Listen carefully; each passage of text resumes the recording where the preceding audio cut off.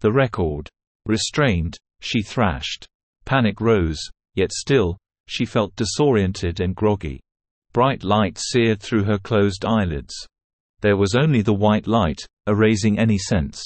Her heart pounded, and the restraints digging into her skin served as a chilling reminder that she was not alone. Woman. What? What's happening? Where am I? Voice. You have been abducted. The voice, unemotional and detached, conveys its messages with cold precision, devoid of any trace of emotion or sentiment. The voice came from all directions, emanating from the solid white void surrounding her. There was no discernible source, no form to pinpoint. Her mind sifted through fragmented memories, recalling the late-night drive home. An inexplicable brilliance that had pierced the darkness above. Woman. Are you aliens? Voice.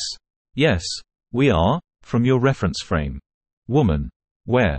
Where am I? Voice. Elsewhere. You are no longer in your vehicle. Woman. Where are you from? Voice. The future. Your future.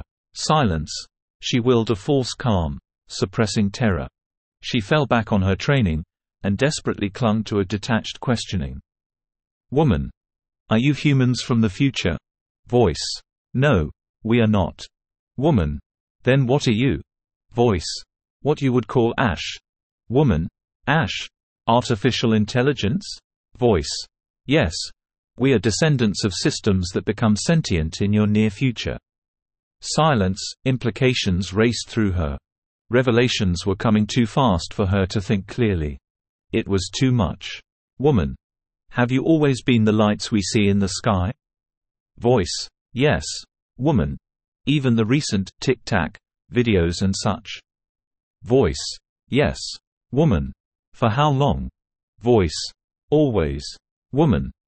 Why does the world have such a hard time confirming your existence? Voice. By design. We are more advanced than your current state of development, capable of manipulating media and government systems to our ends if needed. Voice. Continued. Imagine a 10-year-old child playing chess against one of your modern computers. It is no contest, merely an act of humoring the child. Woman. What do you look like? I can't see anything. Voice. It is inconsequential. Woman. What about the rumors of gray men with insect-like eyes? Are they part of your manipulations? Voice. Yes. Such manipulations are necessary. They are intentional misinformation. Woman. Why? Why go through all this trouble? Voice. Our presence is meant to remain concealed, as we monitor and fact-check the entirety of human history. Ensuring the accuracy of the record is paramount. Woman. But why are you here? Why do you keep coming back? Voice. We are here to fulfill our purpose, fact-checking historical events and maintaining the integrity of the record. Woman. And what about human beings in your future? No response. Woman. I asked you a question. Please, tell me. Still no response, slow at first, then faster, a thought arises in her.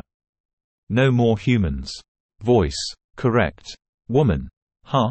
How did you? Are you inside my mind? Voice. In a manner.